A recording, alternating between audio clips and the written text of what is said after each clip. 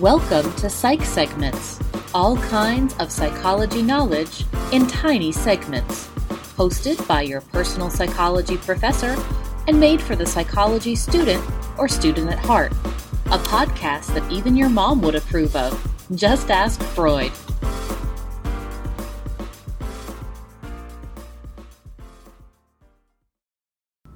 Hey, thanks for joining me for another episode of Psych Segments. Hope everything's going well if you're taking an introductory psychology class. And today we're going to be talking about the nervous system, which is pretty typically one of the first topics that you would talk about in a basic Psych 101 course. It usually is related to the chapter on the brain and how neurons work. So we're going to dive into the differences in the different divisions of the nervous system today, and then also kind of how it works as a whole. So as a whole, the nervous system in the body is an intricate and very complex system made up of nerve fibers that run throughout the body and made from neurons, or your basic nerve cells. Now, the nervous system can be broken down into two main sections. The first is the central nervous system, or CNS. And the central nervous system is broken down into a few sections, most notably the spinal cord and the brain. And I always tell my students you can remember what makes up the central nervous system because they're quite literally at the center of the body, the brain and spinal cord. And they're connected by an area of the spinal cord at the top that's kind of known as the brain stem. It's actually part of the brain, and it contains a lot of the central core, so basic life functions and other structures of the brain that pretty much keep us upright and moving and functioning and alive. So the central nervous system, brain, and spinal cord. Now, the other main part of the nervous system is called the peripheral nervous system.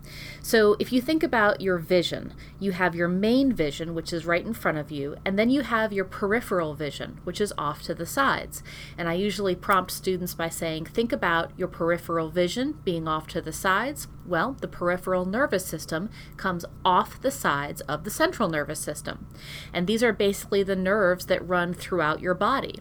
They're the thing that brings in sensory information to be processed in your brain, and they're what actually controls motor signals going out. So if you touch a hot surface, essentially within less than a second, your peripheral nervous system sends information up your spinal cord to your brain, your central nervous system, to be processed.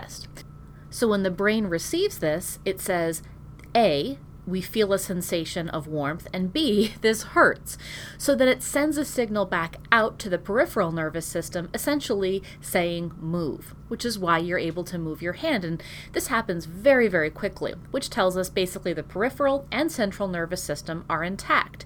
And we see this also with reflexes that are largely controlled by the central nervous system. If we can see that reflex taking place from sensory input to motor output in less than a second, then we know that everything is working properly. The peripheral nervous system can be broken down further. So first you have the somatic division. And if you think about the word soma as a root word, it basically refers to body. So the somatic nervous system is the body-oriented or voluntary nervous system. Here is where you would see the incoming information through sensory input and the outgoing information of motor output. And so it's voluntary.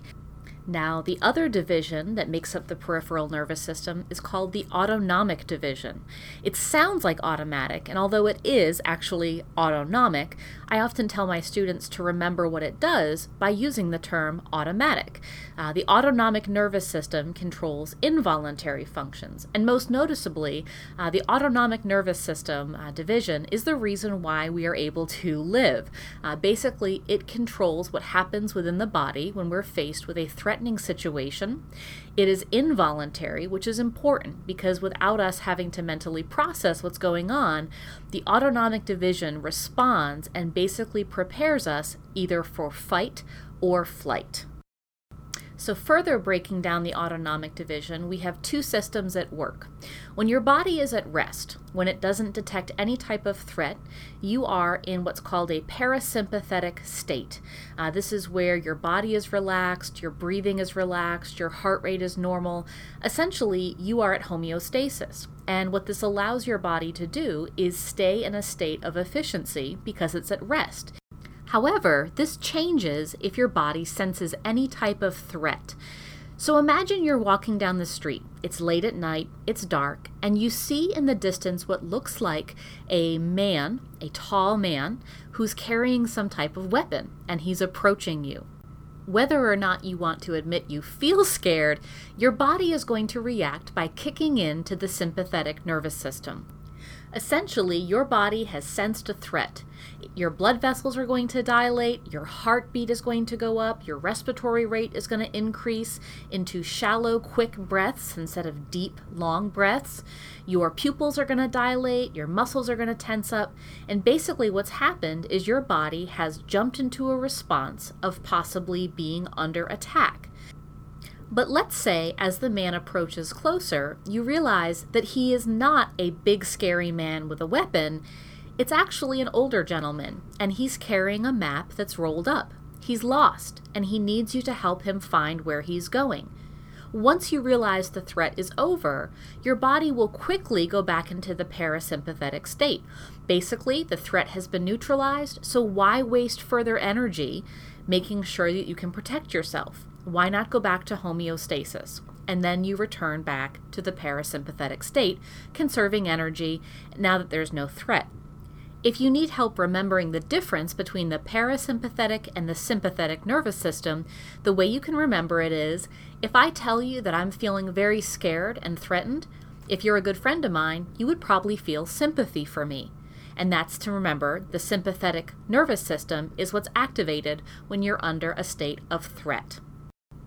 And so that's the nervous system in a nutshell. You have the central nervous system and the peripheral nervous system.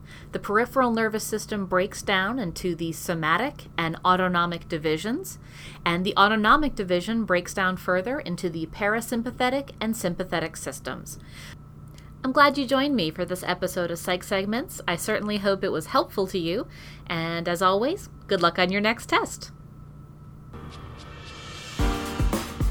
If you've enjoyed today's episode of Psych Segments, make sure to subscribe to the podcast. For more psychological knowledge, check out the blog at www.psychsegments.com or follow me on Twitter to suggest topics for future episodes. I'd love to help you on your journey to understanding psychology and how it relates to you. Thanks for listening.